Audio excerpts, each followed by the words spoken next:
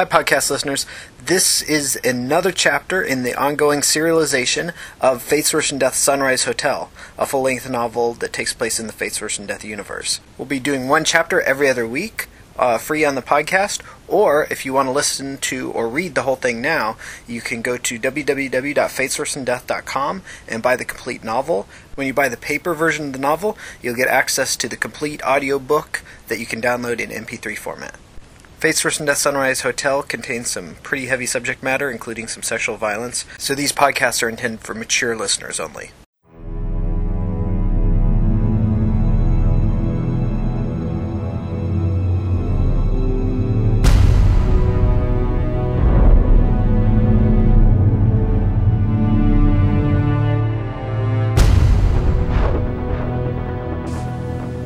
Fate's Worse Than Death Sunrise Hotel, a novel by Brian St. Clair King. This story takes place in the world of Fate's Worse Than Death, the role-playing game.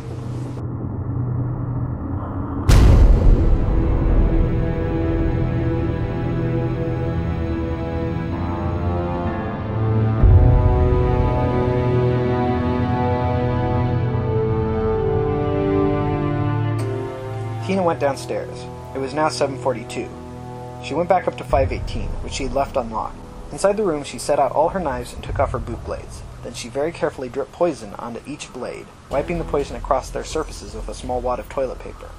The poison started to make her feel dizzy and lightheaded, so she opened the window. The air that came in was cool and smelled of a rainstorm, as she could hear raindrops hitting the alley's pavement outside. While she waited for the poison to dry, she knelt by the bed and loosened the bolts that held on the looping bars at the bed's head and feet. She loosened them until they were just barely held on. She didn't plan on letting herself get handcuffed to the bed, but if she did, she wanted there to be some chance of escape. When she was done with that, she applied another coat of poison to her blades. Tina carefully turned the bed on its side and attached two of her knives to the bottom with cross pieces of duct tape. Then she grew worried that, if she had to reach under and grab a knife, she would accidentally grab a blade and kill herself. So she made two sheaths out of duct tape. She tapped her foot on the carpet nervously, wishing she had a watch. She was worried they might come in any second and catch her in her preparations. Yet she didn't want to leave, not with the knives still wet. Tina attached the duct tape sheaths to the bottom of the cot, intertwining duct tape through the wire mesh to keep the sheaths in place. She put a knife in each sheath, then put the bed back in place. The other knives were fairly dry, so she put them in their sheaths, on her belt and attached to the inside of her jacket. Then she very carefully put on and laced up her boots. Tina closed the window and left the room, locking it behind her. Tina went down the stairs as quickly as she dared. The clock in the manager's cage read 9:51, a little more than an hour remaining. Tina went back to her room. Tabitha was still there. The baby was asleep. "Joe came," Tabitha said, "but he left when I told him what was going on. He asked me to lie and say he'd never been here, but the truth is that he doesn't want to help and doesn't have the guts to say so to your face." "Shit," Tina said. They both sat in silence for a while. Then Tina asked, "If I die tonight, what will you tell people about me?" "I don't know," Tabitha shrugged. "I guess I'll tell them that Maricel got murdered, and that you tracked down who did it, and went to go make them pay for what they'd done, and that you went alone because nobody would help you, and because you're very brave. And I'll tell them you went down fighting, and that you probably took a couple of the fuckers down with you." Tina smiled. "I love Maricel, you know. We all did. No, I mean, I had a crush on her. I wanted to be her girlfriend, but I never told her." "Why not?" "I was afraid she would say she didn't like me like that, couldn't like me like that." "Well, I'll tell people you were girlfriends, that you were madly in love, and that's why you had to get her killers." "Yeah, but that's not true." "Fuck truth. Life is what you make of it, especially for people like us. Isn't that why we ran away, so we could make up our own stories of who we are? You made up the Blade Queen, and that's who you are. But nobody thinks of me as the Blade Queen. They just think of me as Tina." "Not anymore. Not after this. After tonight, whether you survive or not, you're going to be the Blade Queen forever." Tina smiled again. "Tina, you're the bravest girl I know. You're fucked up in a lot of other ways, but you're hella brave." "I don't know," Tina said. "The way I live, the way we live, I think it's kind of a cop-out. We run away because we can't deal with our families. We do drugs because we don't like our lives. Brave would be to actually change things for ourselves. But I'm trying to change. I'm trying to be brave." In the silence that followed, Tina could hear the distant sounds of a train, drunk people talking loudly outside, an old music playing on a cheap music player in a room down the hall. The baby was still sleeping. "Can I borrow a knife?" Tina asked Tabitha suddenly. Tabitha laughed. "You have a million knives. Why do you want to borrow one from me?" "All mine have poison on them. I don't want to rub any of it off." Slowly, careful not to shake the baby, Tabitha lifted a leg and pulled from her boot a leather case with a small knife in it. Tina took it and unsheathed it. She went to the wall and put the blade to the dirty, yellowing paint. She started to carve deep lines that formed letters. "The manager is going to freak out when he sees that," Tabitha warned. "What the fuck do I care?" asked Tina. "That asshole had something to do with what happened to Marisol. If he gives me shit about this, he'll be lucky if I don't kill him." Tabitha laughed. "You're dangerous, girl." "Fuck right." Tina carved, "The Blade Queen was here." Then she paused, wanting to carve more words underneath, but unsure what to say. After some thought, she wrote, "She has poisoned knives and knows no fear. If you hurt someone she loves, she won't stop until you're dead." Tina went downstairs to the lobby to check on the time. The lobby was empty, with just a weak yellowish light on to help latecomers make their way to the stairwell. The manager had gone home, his cage dark. In the quiet, Tina could hear the electronic clock humming. The clock told her that 17 minutes were remaining. Tina wanted to check in with Clovis, but worried that the thugs might show up at any moment, and would go to see Clovis first. Tina being seen with Clovis could ruin the whole plan. Tina's mouth felt dry, and her heart seemed to be beating abnormally hard. She climbed the stairs slowly, not wanting to be out of breath when she got to 518, in case they were already there. When she got up to 518, she knocked lightly on the door, but there was no answer. She put her back to the wall and tried to look as if she was casually waiting. Her armor was uncomfortable, the metal plates biting her where she leaned against the wall. Tina hoped they wouldn't see the armor and immediately realize she was there for a fight. Minutes passed, and everything was quiet. Tina began to wonder if something had spooked the three. Perhaps the pimp had called them back and told them that Tina was acting funny, and it might be a trap. Perhaps something else had come up and they had just blown Tina off. Or maybe they were just late because they wanted to show they were in charge by making Tina wait. Tina began to hope that they weren't going to show up, and she wouldn't have to confront them tonight. That was a silly thought, she realized. If she really didn't want to be there, she could just leave. There was no reason to hope they wouldn't show up. Yet she couldn't leave. She couldn't return to her room and have her roommates know she had wimped out. She wasn't sure if she could live with herself if she wimped out. After waiting for what seemed like 10 minutes or so, Tina heard men's voices coming from the stairwell. She could not make out the words, but they were talking boisterously, joking and laughing, not caring about any hotel resident they might wake up. The three emerged from the stairwell and into the hallway.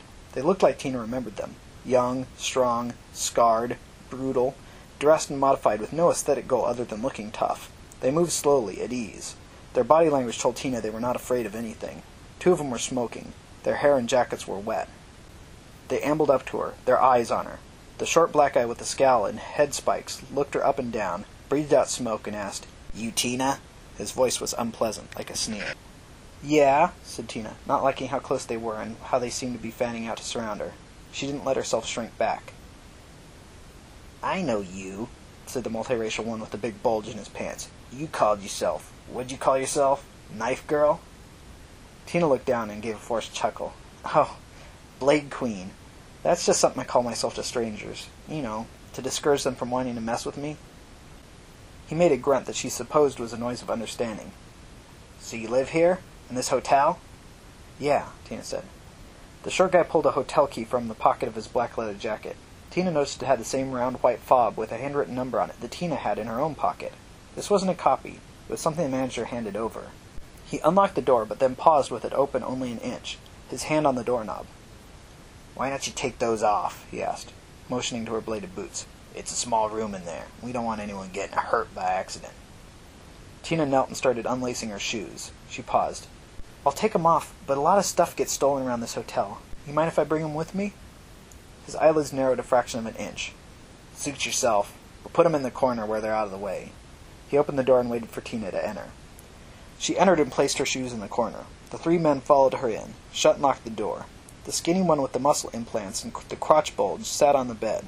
From a pocket he retrieved something like a wristwatch with a thick black band. He placed it on the bed next to him. Then he stripped off his damp, puffy sports coat and threw it in the corner, over Tina's shoes. Now in a white tank top, he sat back on the bed, put the device on his wrist, and snaked a thin cord from the device into a small jack on the palm of his hand. "Risk," said the short, spiky one to the tall, awkward one. "Go down and tell the nerd that we're ready to start recording." "Yeah," said the one who had been called Risk, and loped out of the room. The short one turned to Tina. He reached into the pocket of his loose-fitting jeans and pulled out a wad of cash. He counted out some bills, mostly 20s with a few 10s and 5s. "Here's the deal," he said, pulling aside a set of bills and showing them to her. "You get $200. We handcuff you to the bed, and you do a little play acting. Say, 'Please no,' and whimper like you're scared. We rip off your panties, straight up fuck you, no condom, no anal. We might slap you around a little bit, but nothing that really hurts. We might gag you. What do you say?" "How many of you are going to fuck me?" Tina asked. "Just Boner here," the short one said, using the back of his hand to hit the multiracial man with the tank top muscle implants and huge bulging crotch. "And how do I know you'll just do what you said, that you'll let me go afterwards?" "Listen, Blady, these videos make good money. If people like your video, we make another. If we let anything bad happen to you, how are we going to do that?" He looked at her impatiently. Tina thought about how this offer would have sounded to her a week ago, or 2 weeks ago. Would she have thought it was a good deal? Would she have thought she was safe with these guys? "Yeah, okay," Tina said. "Good," he smiled, showing his missing teeth. "So take off everything but your bra and panties." He dug into a pocket and pulled out a little metal tube. He tossed it to her. "And put some of this lube in your pussy. Our audience don't like to feel dry pussy." Reluctantly, Tina stripped off her jacket, then armor, then shirt and jeans. She put them in a careful pile next to her boot blades. She turned and faced the wall and pretended to anoint herself with some of the stuff from the tube. She didn't want to actually put any on herself, in case it was drugged. "Glasses, too," he said, so Tina took off her glasses and put them on top of her jacket in the corner. "Good," he said. "Now get on the bed." Tina lay down on the cot. The slipcover felt cold against her skin, and her whole body shuddered. The short one approached her with handcuffs in his hand. Without asking permission, without even looking at Tina to see if it was okay with her, he snapped one handcuff around her ankle, and then snapped the other end of the bar at the foot of the cot. Tina fought a rising panic. This wasn't how things were supposed to go. She wasn't supposed to get handcuffed. She needed to be free when Clovis hacked into Boner and made him attack one of the others. What was she supposed to do if she was all handcuffed when it went down? Clovis couldn't do it all himself, didn't have the guts. She would have been better off attacking them with her poison boot blades in the hallway, while she still had her armor on. "Now me and Risk, we're like directors, right?" he said as he worked. "You don't look at us, you don't talk to us. Pretend like Boner here is the only one in the room with you." He snapped the handcuff on her other ankle and attached it to the bed. "Now don't scream," he said as he moved towards her head and motioned for her to raise an arm. "Anything that hurts Boner's ears is going to hurt the audience's." "Wait," Tina interrupted, her mouth dry, her voice sounding small. Can you not handcuff my hands until we're ready to start?" "What's the matter?" he said with a leering grin. "You afraid?" "No, it's just, what if I have to scratch an itch or something?" "I'll scratch your itch," leered Boner, then gave a little laugh. "Whatever," said the short one, snapping 2 handcuffs to the bar over Tina's head and letting the other ends fall onto the mattress. Then Tina heard footsteps running down the hall, approaching rapidly. The footfalls stopped at the door. There was an urgent knocking, and Risk's voice came urgently. "Andy, it's me! Open up!" The shorter guy, who Tina supposed was Andy, unlocked the door and opened it. Risk was breathing hard. "He's dead!" he panted, pushing his way in. Andy closed the door and locked it again. "The geek," Risk continued between breaths. "He's dead! Hug himself! He left a note! Sorry, Tina!" They all turned to look at Tina. Risk continued. "It said, 'Sorry, Tina! I'm not brave enough! Please forgive me!'" "Sorry, Tina?" demanded the shorter one, turning to face Tina. "What did he mean, sorry, Tina?" Tina couldn't think of anything good to say. Andy struck out fast, punching Tina in the cheek before she could even raise her hands to block. She was knocked backwards onto the bed. She could feel warm blood welling up in her mouth where the inside of her cheek had been driven into her teeth. Andy put his palms on Tina's chest and pushed down hard. "Tell me what he meant," he growled. "I don't know," Tina gasped. "Tell me! I don't know!" He considered her, then said, "Fuck this!" He turned to his friends. "Grab her arms!" The 3 circled around her. Tina tried to jerk her hands away, but they grabbed her wrists with amazingly strong hands. They forced her arms up. Resisting with all her strength had no noticeable effect. Andy snapped the handcuffs onto her wrists, and they let go of her arms. Andy nodded to Boner. "Go to town, bro." Boner started taking off his pants. As he pulled his underwear down, an unnaturally large, surgically scarred penis flopped out. As Tina watched, it began to engorge. It grew quickly and steadily, like an air mattress being inflated by an electric pump. "Don't tear her up too much," Andy said to his friend. "We get next, and we don't want to fuck ground beef." With his penis fully erect, Boner gave Tina a leering grin. and rows of small spikes pushed through tiny holes in the skin of his penis. Without meaning to, Tina let out a whimper of fear. Tina remembered the loosened bolts on the bars that the handcuffs were attached to. She started to jerk her arms and legs as hard as she could. Boner climbed onto the bed, climbing over her. He paused to grab Tina's panties and rip them off. One side of the bar at her head came loose, but the others would not budge. Boner pushed her thighs apart and positioned himself between them. Tina tore her eyes away, trying to concentrate on the handcuff on her left hand as she slid it over and down, off the hollow metal bar. Her left hand free, she reached around and under the bed. This was on the side of the bed opposite the two men watching her, and she hoped they wouldn't notice what she was doing. Tina couldn't feel the knife, and guessed that she had placed it too far towards the center of the bed. Her hips and thighs were now pinned down, but she was able to twist at the waist, angle her shoulders, and reach down closer to the center of the bed. Her fingers found the knife, and she pulled it free from the duct tape sheath. Tina pulled the knife up, heard someone shout, "Hey!"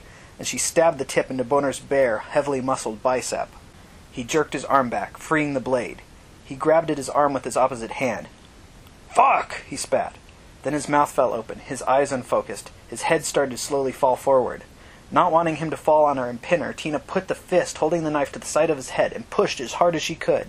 He tumbled sideways off the bed, landing in a flaccid heap before the two onlookers. Quickly, before Risk and Andy could come to terms with what had happened, could come to believe that their supposed victim had killed one of their own, Tina slid her other handcuff off the bar, then darted down to the right side of the bed, grabbing the other knife. When she looked at the two remaining thugs, the one called Andy had his fists up, and Risk had his metal bar raised. Tina pushed herself quickly up on her feet, so she was squatting at the end of the bed, both her feet still handcuffed to the metal bar. Both knives were pointing forward, each ready to strike out. "Boner?" asked Andy. When Boner didn't move, Andy said, "You fucking killed him!" He didn't sound devastated or enraged. He sounded incredulous that someone would dare do such a thing. "You killed my friend," spat back Tina. "Her name was Maricel. She came to you because she needed money, and you fucking killed her, right here in this room." "Oh yeah," Andy said with a crooked smile. "I knew who you're talking about. She was a fun fuck. Made us a shitload of money, too. Especially the recording where we fucked her to death." Tina guessed he was trying to enrage her, trying to make her do something stupid. Tina reminded herself that she had already come to terms with Maricel's death, and the pain and terror that must have preceded it. She could not afford to lose her head now. She had to think logically about the best way to survive her current situation. On the other hand, Tina didn't know what she would do, whether she would be able to stay rational if they started describing what they had done to Maricel. So Tina spoke. "You know what you shit fucks were too stupid to get? You thought you could just go on raping and killing street girls. Because we're poor, because nobody cares about us, because we have fucked up emotions, you thought you could just get away with it. You never realized that eventually you'd hurt a street girl with a friend who could kick your sorry little asses. Because you don't fucking understand this city, and you don't understand us, and that's gonna fucking cost you your lives, shitfucks. You're gonna die because you messed with my friend." Her voice was building to a roar. "And I am the fucking Blade Queen!" She felt bigger than normal, almost as big as she felt under the influence of Godkiller. Andy looked at the door. Tina realized that if they bolted, then she would be in trouble. They were stronger, and once they were outside, one of them could hold the door closed while the other went out to get help, maybe even get a gun. She could try to cut through the door, but her blades probably weren't strong enough. Even if they could dig through the old wood, it would probably rub the poison off of them, removing her one real advantage. "You try to step out that door," Tina warned, "and I'll nail you with one of these." She made a small throwing motion with the blade in her right hand. "One fucking nick on the back of your head as you run out that door and you're dead. You got me? Nobody is leaving this room until either I'm dead or both of you are dead." They appraised her. Tina tried to guess what they were thinking. Risk had the only long weapon, and thus the only chance to hurt her without being in range to be cut. Yet his metal bar only gave her a few feet, and even with her ankles handcuffed to the bed, she could cover that distance if she leapt forward suddenly. They might be thinking that the bed was her weakness. Either one of them was strong enough to tip it over, which would slam Tina to the floor and make her vulnerable. The bed was small enough that, despite her limited mobility, she could slash at anyone who put a hand on it. Yet she couldn't be on both sides of the bed at once.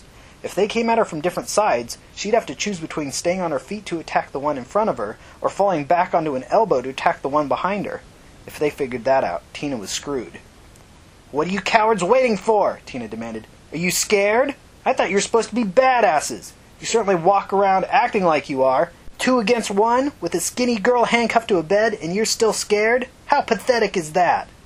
The tall one surged towards her with a yell, swinging the metal bar down and forward. Tina jumped towards him, her left arm up to protect her head, her right stabbing outwards. The metal bar hit her forearm hard. There was a sound like a stick being broken. Reflex tried to pull her legs under her so she could land on them, but they caught. Her momentum jerked the bed forward with a scraping sound, but it didn't move far enough to be under her as she fell. The top half of her body slammed to the floor. Somehow she'd managed to keep her poisoned knives held tightly in her fists as her elbows and forehead absorbed most of the impact of the fall. Tina was sure her left arm had broken, but was surprised by the lack of pain. The world was spinning. She raised her head off the linoleum and caught a glimpse of Risk stumbling backwards, falling back onto his ass, clutching his stomach. Tina noticed a smear of blood on her knife. Tina couldn't breathe, the breath having been knocked out of her when she hit the floor. Disoriented and desperate to locate the final thug, she looked around wildly. Her feet were up on the bed, pressed together, handcuffs chains twisted. Her knees dangled in midair and her torso was flat on the floor. When she spotted Andy, she saw he had moved to the opposite side of the bed, so that the bed was now between her and him. A thought crossed her mind briefly that this was the smartest of the three, the one she should be worried most about. Andy had his hands on the loose bar at the head of the bed, the bar she had only narrowly escaped being handcuffed to. He seemed to be contemplating the best way to use his position against her. Tina guessed it would either end up with him flipping the bed over on top of her to pin her, or using the bed as a ram to pound her into the wall. Either way, Tina would have no hope of surviving if she let him continue. She rolled over onto her back, her legs twisting over each other, and then threw the knife in her right hand. He dodged, moving his body sideways out of the path of the knife. The knife bounced off the wall behind him, and it fell to the floor. Tina couldn't feel her left hand, so she quickly pulled the knife out of it with her right hand. Taking only a fraction of a second to aim, she threw the second knife. Her target, now prepared, dodged easily, and the knife stuck in the wall behind him. Andy laughed derisively. Tina's only advantage, her poison blades, were now gone, and they both knew it. He came out from behind the bed. "You stupid cunt," he said with cruel pleasure. "You dumb whore." Tina knew there was only one chance. She flipped back onto her stomach and started scrambling as fast and as hard as she could towards the pile of clothes in the corner. Her fingernails dug into the linoleum, breaking, bending, and ripping away from the fingernail beds as she crawled. The pain would have made her scream if she hadn't been so completely focused on the only activity she thought might possibly save her life. Andy's voice moved quickly towards her, saying, "You thought you could win? You're fucking retarded."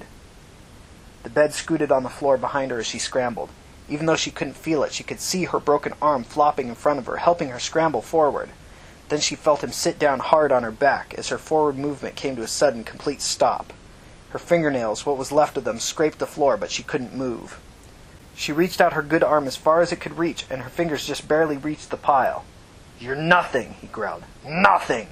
She grabbed and tossed away the jacket. His hand closed, vice-like, on her hair, and he viciously yanked her head back, causing terrible wrenching pain in her neck. Out of her peripheral vision, or perhaps just in her imagination, she could see him pulling back a gloved fist, preparing to deliver a bone-crushing punch to the side of her head. The tips of Tina's fingers grasped the leather on the back of one of her boots. With what tiny bit of air was left in her lungs, Tina hissed, "I'm the Blade Queen!" And she tossed the boot, blade first, backwards and over her shoulder. There was a jerk, perhaps of surprise or pain, from the human weight pressed against her back. The punch should have come within a blink of an eye. She tried to flinch away so it would hit the back of her head rather than the side. Yet the force pulling her head back lessened, and the fingers in her hair grew looser. The man slumped on top of her. Tina was perfectly still. Where was the boot blade? She was naked, completely unprotected, and one cut from the blade would kill her. Very slowly, she turned her head one way, then the other, until she saw the boot sitting on the floor beside them. She rolled the corpse on her back off of her, onto the side where the boot was. For several minutes she sat there, nursing her broken arm and torn fingernails, whimpering with the pain, and trying to control her breathing. Tears of pain streamed from her eyes and down her face. Blood oozed from a split lip. Her ability to breathe returned in halting gasps. After a few minutes she sat up and surveyed her surroundings. Searching the short guy's body, she found the handcuff keys and freed herself. Slowly, careful not to hurt her arm, she got up. Her first task was to dress, which was not easy. Once she had her pants and shirt on, she turned one of the men's jackets into a makeshift sling for her arm. She didn't put on her armor because it seemed too difficult. She searched their pockets. She found, altogether, about 600 in cash, which she pocketed. There was also a small vial of God-killer rocks, a lighter, and a small glass pipe. Tina smoked just one puff of a rock, enough to help her deal with the pain, but not enough to impair her judgment. She left the remainder of the God-killer on the floor. There were also cigarettes, and she smoked one and pocketed the rest of the pack. She also pocketed the room 518 key. Using spit and Risk's jacket, she tried to wipe the invisible coating of poison off of her knife and boot blades. The poison was too dangerous, too deadly, for her to want to carry it around on her blades without a specific reason. That done, she pulled on her boots, flung her armor over her shoulder, surveyed her surroundings and the 3 corpses on the floor one last time, then left the room, locking it behind her. Tina went back down to her floor. The bathroom was locked, occupied. Tina went to her room. Joe and Tabitha were there. Joe told Tina that she looked like shit. She mumbled that she heard all over. They asked her what happened, but she ignored them. She sat down on the bed, putting her back to the wall. Her face, arm, and fingers throbbed with pain, but it hurt less when she was still. Blood dripped from her lip, her fingers, her nose. "Jesus, Tina," Joe said. "You're bleeding on the mattress again." "It doesn't matter," Tina mumbled, then coughed. She heard the bathroom door open as she went out into the hallway. The obese tenant, wearing only a sheet, was moving as quickly as his bulk would allow from the bathroom to the door of his room. He gave her a wary look as they passed each other. Tina went into the bathroom, locking the door. She took a long shower, making the water as warm as the hotel's weak hot water heater made possible. Tina didn't have a towel, so Tina turned off the water and tried to drip dry. Cold seeped in from the bathroom walls, and soon she was shivering. She dressed carefully. The mirror was fogged up, and she thought about wiping it off so she could look at her face, but decided she didn't need to see how beat up she looked. Joe and Tabitha were still in the room, waiting expectantly. "Tina?" Joe said. "What happened? Are they dead?" Tina ignored him, gathering up all her clothes and knives from where they were scattered or hidden throughout the room. She took the wad of cash out of her pocket and counted off $200 worth of bills. She tossed them on the bed. "You're not going to have me giving blowjobs to help you make the rent anymore. This should help you keep you going for a bit. I'll see if I can scare the manager into letting you stay free for a while. After that, I suggest you get a new roommate or find some other situation." "What are you talking about?" Joe demanded. "I'm saying it's over. I'm going to go try to find a better life for myself. I hope you guys will do the same." There was a moment of silence before Tina spoke again. "I killed the 3 men who raped and killed Maricel. Clovis, a tenant from downstairs, was involved and he hung himself. The manager and an old pimp living in this hotel were involved too, but I don't know if they knew that the girls were getting killed, so I'm not going to bother killing them." After giving them a moment to absorb what she had said, Tina said, "And don't forget, we helped kill Maricel too. She was so smart and so kind, she could have made such a better life for herself, but we kept her here with us. We got her to take care of us when she should have been getting out of here." Her stuff gathered, Tina left the room, ignoring Joe and Tabitha begging her to stay. She told them she would see them around. On her way out, Tina stopped at Clovis's room. He was hanging from the light fixture by a knotted-up sweater, and Tina mused that it was only because he was a fairly short guy that he was able to hang himself. Tina found the note that the tall thug had spoken of, and it said pretty much what the thug had recited. Tina searched the room and found a few hundred in cash, which she pocketed. She tried to take Clovis's laptop, but she could not remove the security chain from the radiator, and when she tried to break the laptop off from where it was attached to the chain, the whole thing snapped into 2 pieces. She dropped the pieces to the floor. Tina stopped at the manager's cage in the lobby. There was a slot for relieving rent payments, envelopes for putting cash in, and a pen and a chain for writing the room number on the envelopes. Tina grabbed an envelope and wrote on it, "The people you rented 518 to were not good tenants. They hurt other tenants of this hotel. Try to show better judgment next time. I've taken care of them for you. 1 month's free rent will be adequate compensation for my services. Sorry about the mess." Rather than putting her name, she signed it Room 312. She put the Room 518 key in the envelope, sealed it, and dropped it in the slot. Tina walked the streets, still feeling somewhat numb. Cold rain soaked her and wind pushed her around. Her glasses fell off her face twice, and she had to bend one of the earpieces to get them to stay on. When she got to Althea's house, Althea was up on the 3rd floor, in her bedroom, lying on the pile of blankets that served as her bed. Candles were burning. Althea's pain-killing tea must have kicked in because she talked slowly. "You look as bad as me," she said with a little laugh. "I'm glad you're still alive." She pointed out a folded sheet in the corner. "Put that down on the bed, next to me." With one good arm each, they managed to lay the sheet down. "Okay, now lay down," Althea instructed. As Tina carefully lay herself down, Althea explained, "You can't sleep on my sheets, 'cause I might have sweated enough poison onto them to make you sick, but I washed these special, in case you wanted to sleep over." Tina lay on her back, looking at the peeling paint on the ceiling. The curls of paint cast shadows that danced as the candlelight flickered. The room smelled pleasantly of herbs, smoke, dust, and candle wax. Slowly, her mouth hurting as she spoke, Tina described the fight. She told Althea she thought she had a broken arm. When Althea's aunt came in to check on Althea asked if Tina could have some of the pain-killing tea the black meds had left. She got some and Tina drank it gratefully, even though it tasted like bitter swamp sludge. The aunt also put Tina's arm in a sling that matched Althea's.